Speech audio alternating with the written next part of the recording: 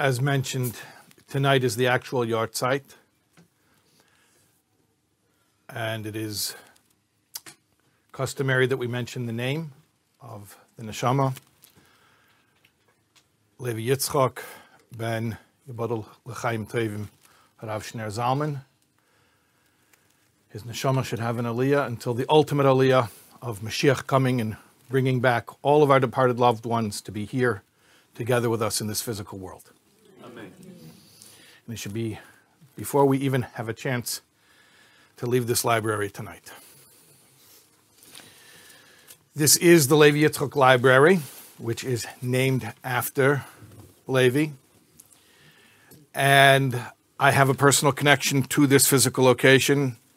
As Rebbetzin Wallowik mentioned, I have the privilege of teaching here twice a week. It's interesting because when I first started teaching, when I came here to the Five Towns, I was teaching at Chabad upstairs, and something sort of summoned us to end up over here. So this became a place where not only do hundreds of people come to learn, I'm just talking about my classes, not to mention all the other activities that happen in this space, but the classes that I give, where hundreds of people a year are coming to learn in this physical space, but actually because of the wonders of modern technology from this place, thousands, and I think actually more accurately tens of thousands of people are learning Torah that's coming out of this physical space, which is named for Levi. And I want to talk about a little bit about the deeper meaning of that, about a physical space, a building, specifically a library, that is named for someone who has passed on, and why that's so particularly meaningful. The first monument, physical monument, built for someone who has passed on that we find in the Torah is for our mother Rachel, Rachel Imenu. And it's built by her husband, by Yankov Avinu, by Jacob. And it uses the term matseva, that V'yatzev Yankov matseva. Yankov stood up. We translate it as monument. Literally it means something that's standing. He propped up an upright pillar, maybe you would call it. And that's the first time you find a physical monument that is associated with someone who has passed away. It's interesting, there are other names as well for this physical marker. Another term, we also find it in the Torah, in the prophets, specifically in the prophet Yechezkel, we find the term tziyun. Tziyun means a marker or a designation. So that's another term that's used. And in the Mishnah, which is later, it uses the term nefesh. It talks about collecting funds for the deceased and spending it to buy a monument, a physical marker, which it calls a nefesh. The translation of nefesh usually is soul, but in this context it means a gravestone. So it's interesting, why do we have these three terms?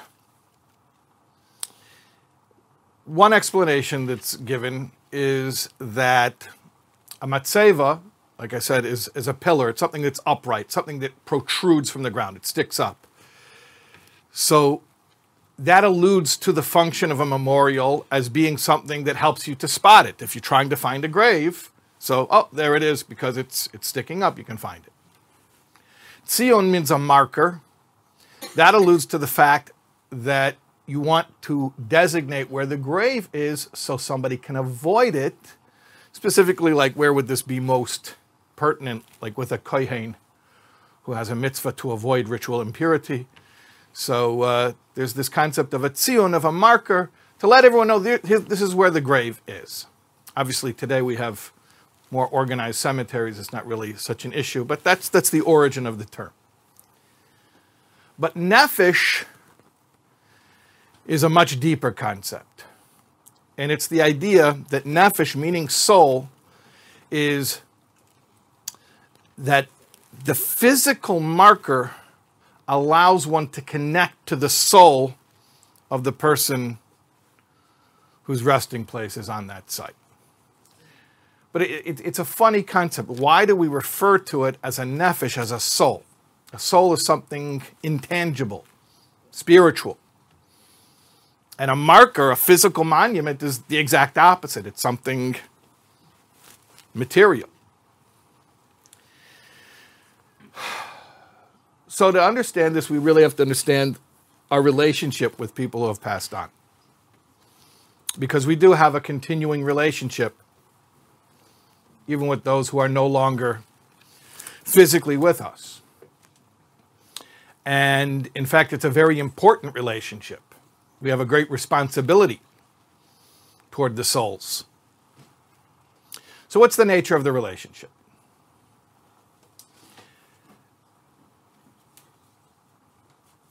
The soul lacks a body. And a body can be a hindrance. It can be for a soul a very annoying thing, especially when the soul first arrives in this world, and all of a sudden it feels very limited. Imagine a soul in heaven, completely unrestrained, unfettered by any limitations. It's a spiritual being inhabiting a purely spiritual world. And then it comes down to the physical world, and it's contained. You know the physical world, how it works. You can't have two things in one place, and one thing can't be in two places. So the soul all of a sudden now is kind of stuck. It can only be where it is. It can't see from one end of the world to the other.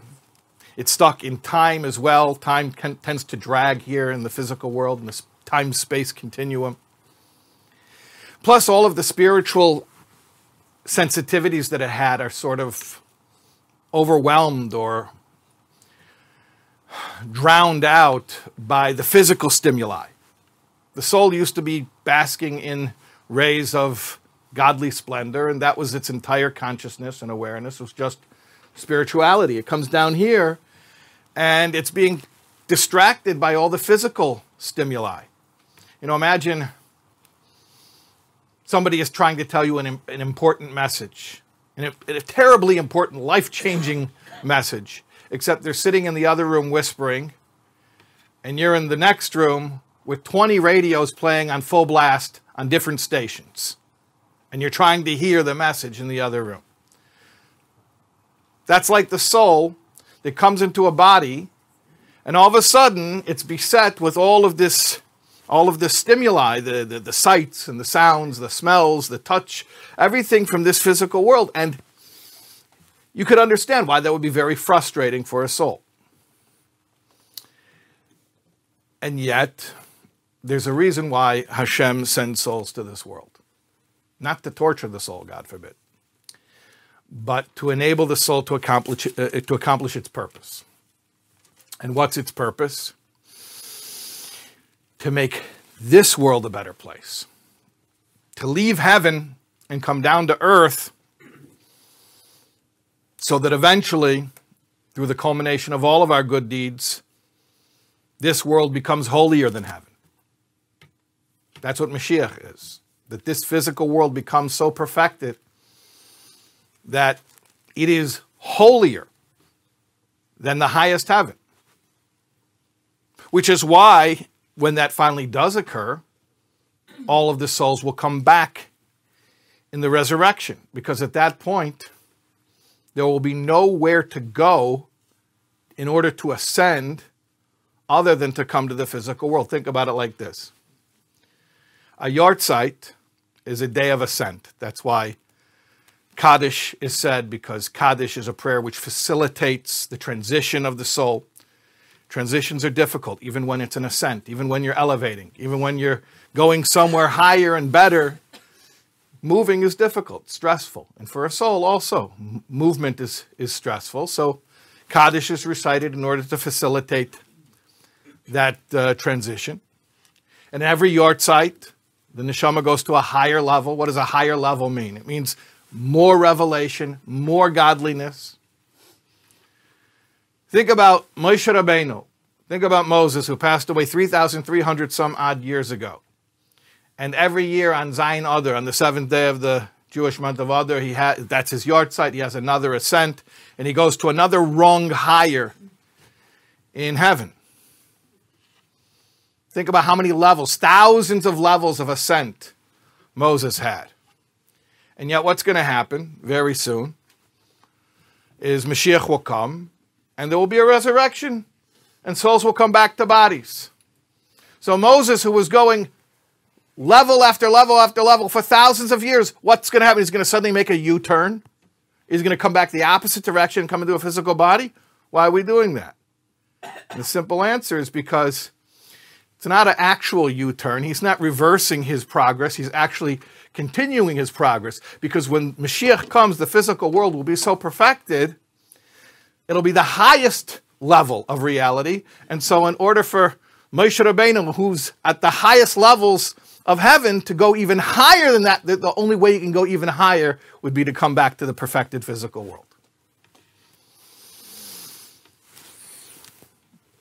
And every soul that's here in the world, experiencing its embodiment, is part of that process of engaging the physical world, of doing mitzvahs, which are physical actions. Mitzvahs are not meditations. I mean, we can meditate in order to increase our kavanah, our intent, so that we can do the mitzvahs with greater concentration and greater meaning. But at the end of the day, it's about the physical action. And a soul can only do those physical actions with a body. So if we think about the ongoing relationship between those who are still experiencing their embodiment and those who have finished their current embodiment and are awaiting re-embodiment, what's the nature of that relationship? It's that we who are here in the physical world need to create a physical impact or an opportunity to have a physical influence and effect for those souls. Because as high as they are in heaven, ultimately they understand that the ultimate purpose is down here. And in fact, that's what they're awaiting. They're waiting for the perfection of this world when they'll come back here. But they don't have bodies, so what do? That's where we come in. Is that we have to provide physical containers for these souls.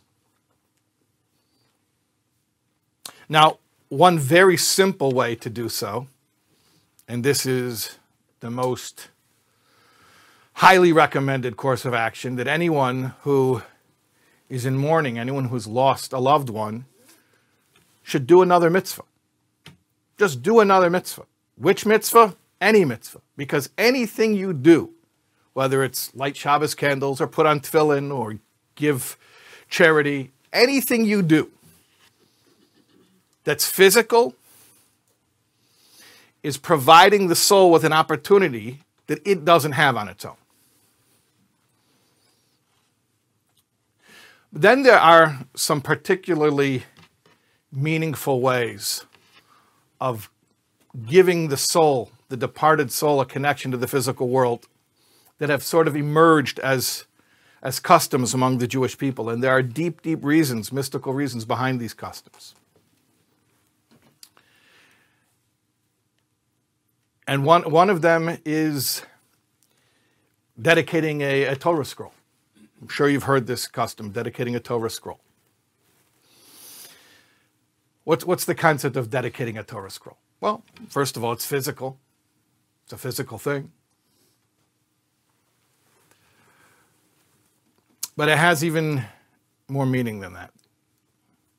There's a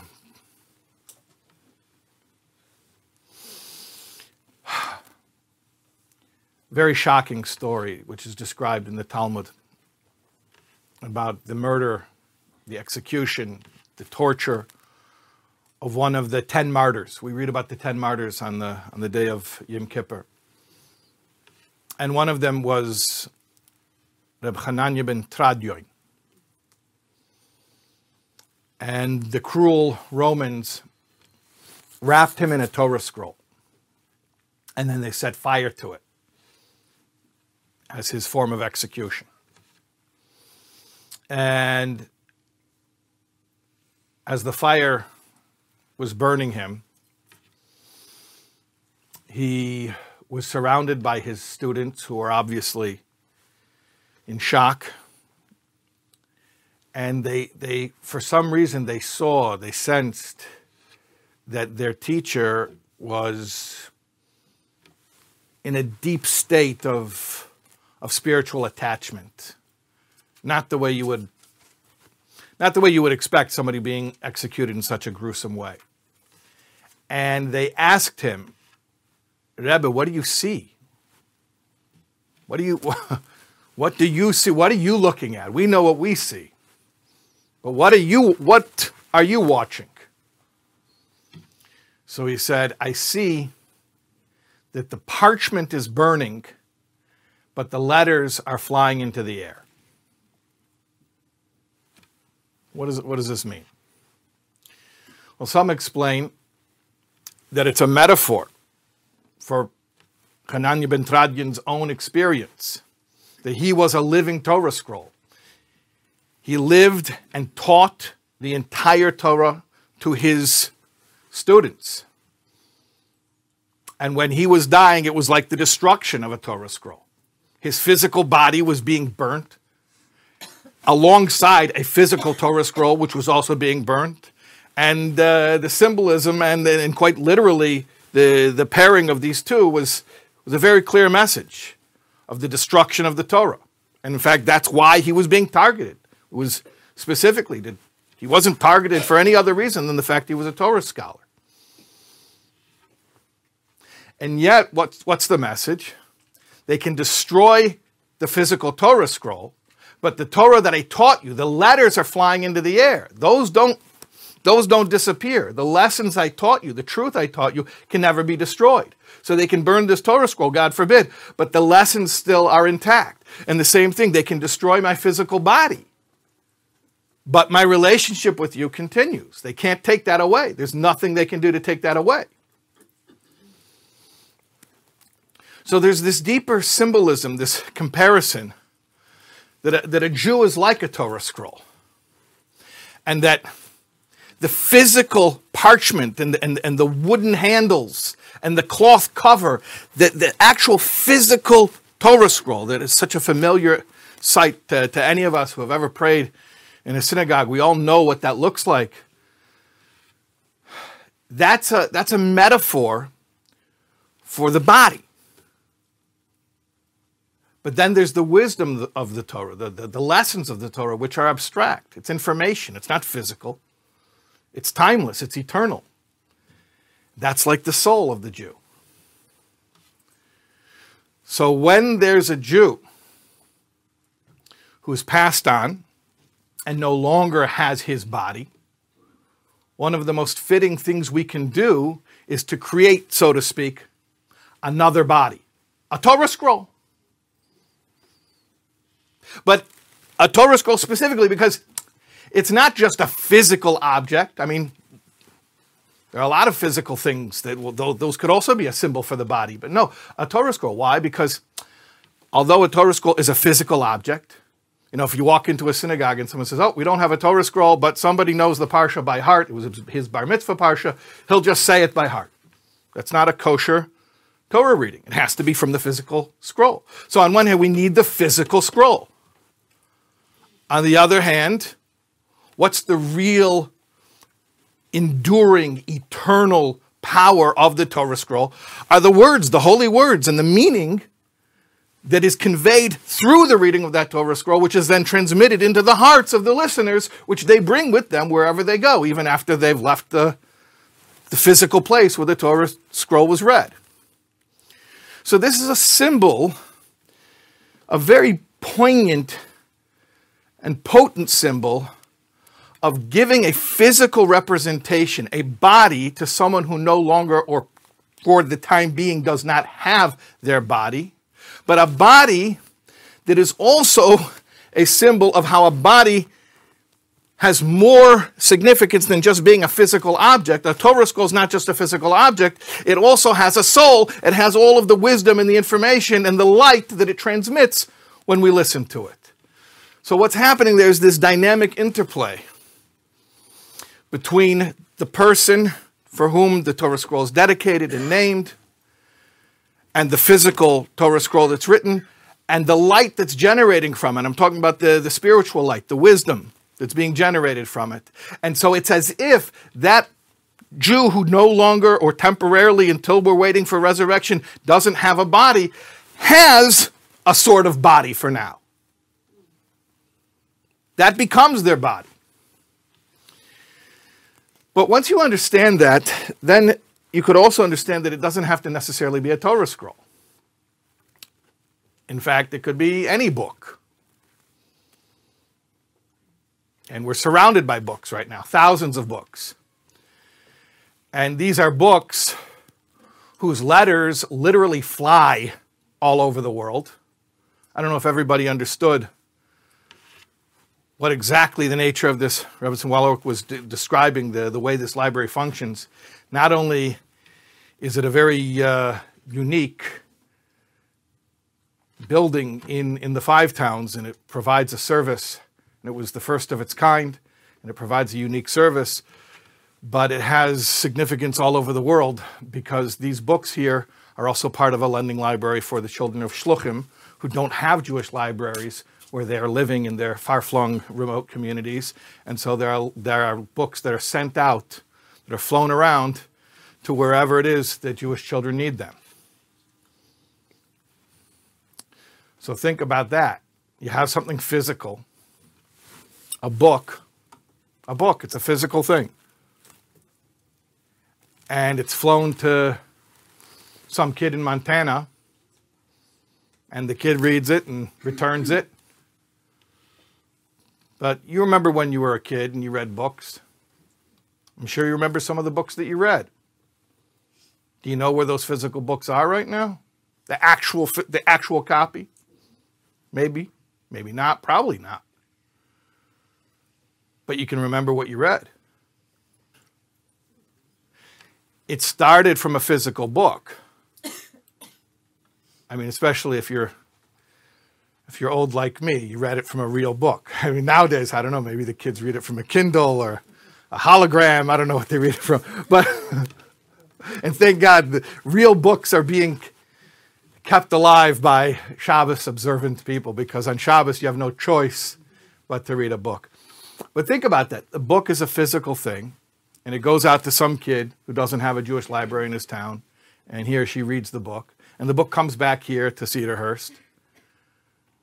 But the lessons that are imparted from that book, they remain in the mind and the heart of that child. The experience. You know, sometimes when you read a book, the right book, an experience that you read about in a book can change your life more than an experience that you have in your actual life. So think about that. Think about this metaphor, which is both symbolic and literal in this case, how you can have a physical object, but which is a body, but then that physical object brings with it a soul.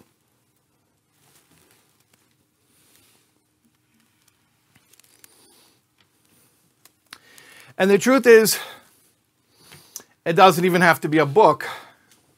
If you follow this whole theme and you understand how it works spiritually, why it makes sense, then you begin to understand why a building is a metaphor for a body.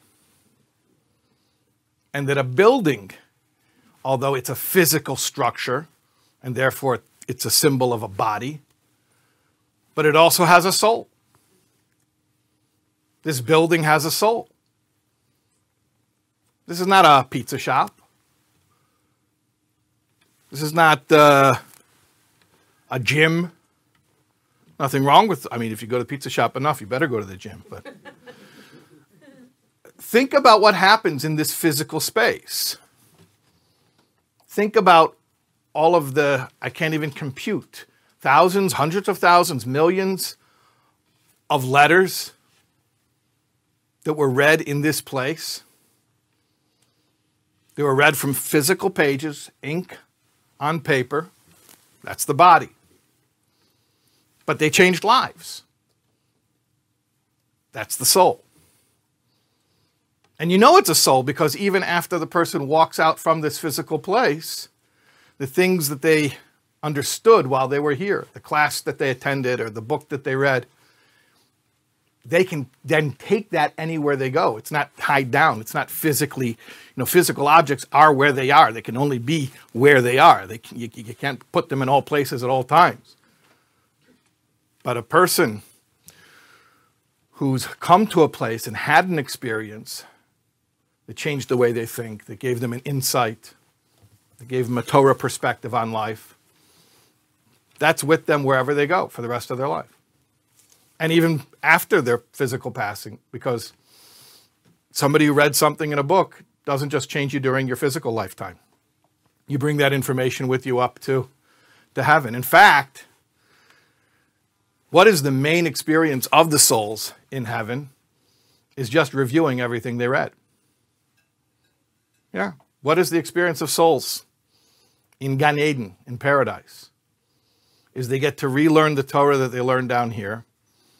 But now without a physical body, it's all clear to them. The filters are off. And they get to experience the sweetness and the pleasure of all that light.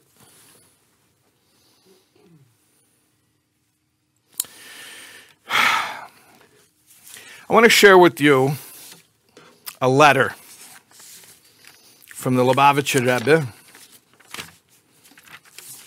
that was written to comfort a grieving father who lost his son. And not that it makes a difference to the message of the letter, because the message of the letter is a universal one, but for the sake of context, I will tell you that the letter was written to Ariel Sharon in Yud Gimel Tishrei Tovshin Chof Ches. That's the autumn of 67. And if you know anything about the history of Israel, so you'll know that Ariel Sharon was a little bit busy a few months before the autumn of 67, yeah? The Six-Day War. So he was a big war hero, and in fact, the Rebbe mentions in this letter how much of a Kiddush Hashem it was, that he was publicly photographed putting on tefillin at the Kotel. Remember, 67 is when they liberated the Kotel. They had access finally to the Western Wall, and there's a famous picture of Sharon putting on tefillin. He wasn't a particularly religious person, so the fact that he did that was a very meaningful statement of Jewish pride. And so the Rebbe writes to him a letter of condolences that after a few months after the war, his son, Gur, passed away in an accident at home. And the Rebbe even mentions how tragic it is that in time of war and calamity and danger, that his family was safe, and then in the time of peace, this tragedy befell him. And the Rebbe mentions that it's impossible for us to know Hashem's ways, and we cannot fathom why something like this would happen. But I want to share with you particularly the second half of the letter. The letter's 3 pages, and it's printed in Chelek Chof Hei of Igros, volume 25 of the Rebbe's published correspondences. It's on page 3. So I'll just read to you, or paraphrase for you, the second half of the letter. After the Rebbe expresses his condolences, and he explains that it's impossible for us to understand Hashem's ways, and points out the tragedy of this young person being lost in this timing, and under these circumstances. So then the Rebbe says the traditional words of consolation. Hamokim yenachem eschem. May the omnipresent comfort you. B'seich shara ve'letzion v'Yerushalayim, among all of the mourners of Zion and Jerusalem. And anyone who's been in a Shiva house, and we shouldn't know from such things, but there should never be a Shiva house again, but if you've been to one in the past, you've probably heard those words. In fact, many times they'll have a sign printed so that in case you forget the line, it's right there, you can read it. Sometimes even it's transliterated to make it even easier. So the Rebbe says like this. Seemingly, it's strange that when we're comforting a family for the loss of their loved one, that we're invoking the destruction of Jerusalem and of the Holy Temple. Like, what does one have to do with the other? Why are we grabbing onto that concept here? Here's a family, they lost their loved one. Okay, so that's one concept. Then there's this thing that happened 2,000 years ago when the temple was destroyed in Jerusalem. And obviously it's a huge calamity, but seemingly it's, other than the fact that they're both tragic, there's not a lot of overt connection. Especially if you think about one is of a national level or proportion, and the other one is individual. It's happening to a family. So that's precisely the point, and this is what the Rebbe says. That when a Jewish family, God forbid, loses a loved one, the reason why the rest of us comfort them, specifically with these words, that may you be comforted among the mourners of Zion and Jerusalem. Who are the mourners of Zion and Jerusalem? We all are. All of us. And the Rebbe says, although obviously someone who's there in Jerusalem and sees that the temple is in ruins, is going to feel it more poignantly. The reality is that every Jew everywhere in the world is affected by the destruction, that we're all in exile, and it's a shared tragedy. So we comfort the family by reminding them that this isn't just their personal loss, that on some level, this is a national tragedy. The loss of one person is a national tragedy, just like the loss of the Holy Temple and the destruction of Jerusalem. In other words, specifically at this time of loss, we reflect upon the concept of Jewish unity. Or as the Rebbe says in this letter, that the Jewish people, Kol b'nei Yisrael heim koima achas shlema. And koima, you would probably translate as a structure. In Yiddish, it's a gestalt. But in regular, everyday parlance, we probably say one single entity, or even one monolith, which is a funny concept because sometimes we stress the diversity, that we're all different and unique. But then sometimes we stress the fact that underlying it all, we're one. You know, during the Mendel Bayless trial, the blood libel, which was revived in the early 1900s after many hundreds of years of the blood libel finally being debunked.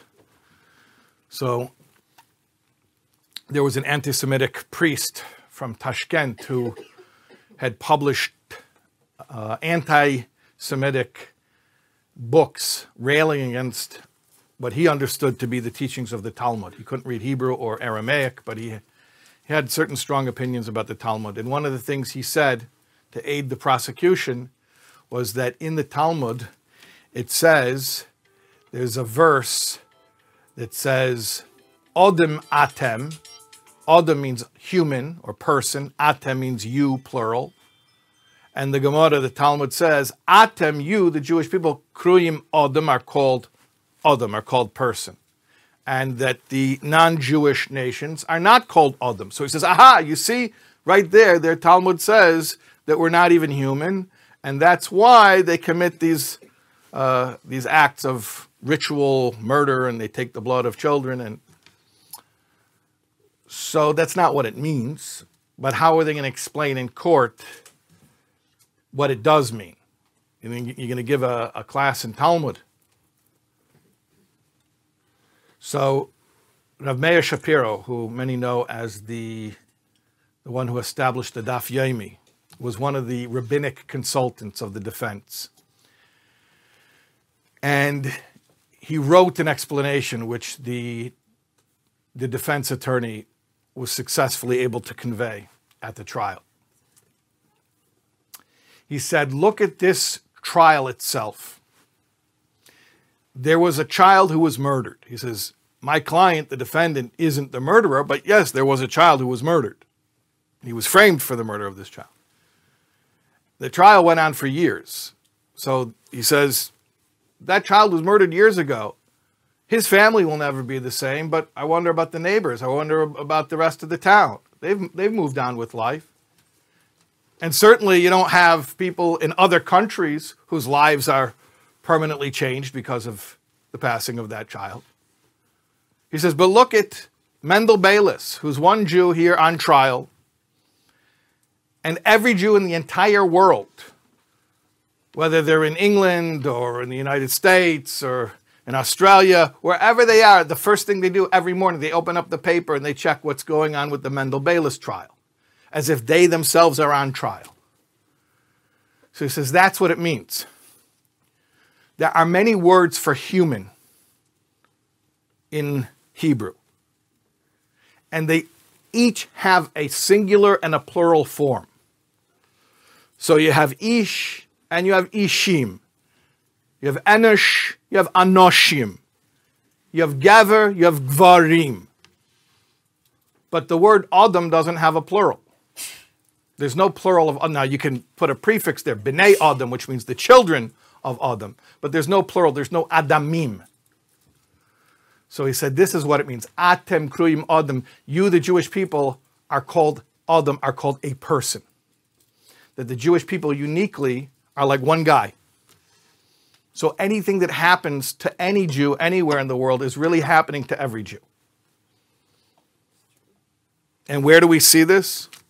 When, God forbid, a Jewish family experiences a loss, we say these words, Hamokim Yenachem Eschem, to stress this point that not only do we feel for you, we sympathize, but it's more than sympathize, it's empathize, because at some level it's also happening to us. Obviously it's happening more acutely to the family, but we're all family. Second point that Rebbe makes in the letter is that when we think about the destruction of Jerusalem and the temple that happened 2,000 years ago, we cannot think about the destruction of Jerusalem and the temple without also thinking about the fact that we pray every single day and await every single day for Mashiach to come and rebuild the temple. So too, when we invoke the concept of Avelei Tzion v'Yerushalayim, the mourners of Zion and Jerusalem, in a house of mourning, we're reminding the mourners that their loss is also a temporary loss, and we are all awaiting that their loved one should come back. That just like the temple will be rebuilt, and the third temple will be eternal and stand forever, we are awaiting the resurrection when souls will come back to bodies, and there will be no more death. So that is implicit in the comfort is the expectation that death is temporary and that ultimately there will be eternal life, and eternal life not only in the spiritual realm, but here in the physical world, which, as we mentioned, is ultimately brought about through our physical actions, which we refer to as mitzvahs. Third point that Rebbe makes is that when the temple was destroyed, when the Romans and before them the Babylonians destroyed the temple, they destroyed, the Rebbe says, Rak bebeis hamikdash habonim me'etzim va'avonim kesef v'zahav. They destroyed only the temple that's built from wood and stones and silver and gold. Avol beis hamikdash hapnimi, but the inner temple, shebelev kol echad va'achas shel Yisrael, which is in the heart of every Jewish man and woman, ein yado umis yachayla lishleit bay. The enemy's armies could not have any dominance, any domination over it. V'nitzchihu, it is eternal. And so too the Rebbe says that when a loved one passes away, it is a loss of the physical body, but their soul continues to live. And indeed, this is what the Rebbe says, precisely because their soul continues to live, that's why the relationship, the ongoing relationship between those in the embodiment is so crucial. Because the soul is very much alive, and the soul is very much aware of everything that's being done in the physical world on its behalf. Which is precisely why, as we mentioned, we who are in the physical world do physical things for the souls who cannot, for now, do anything physical on their own. So,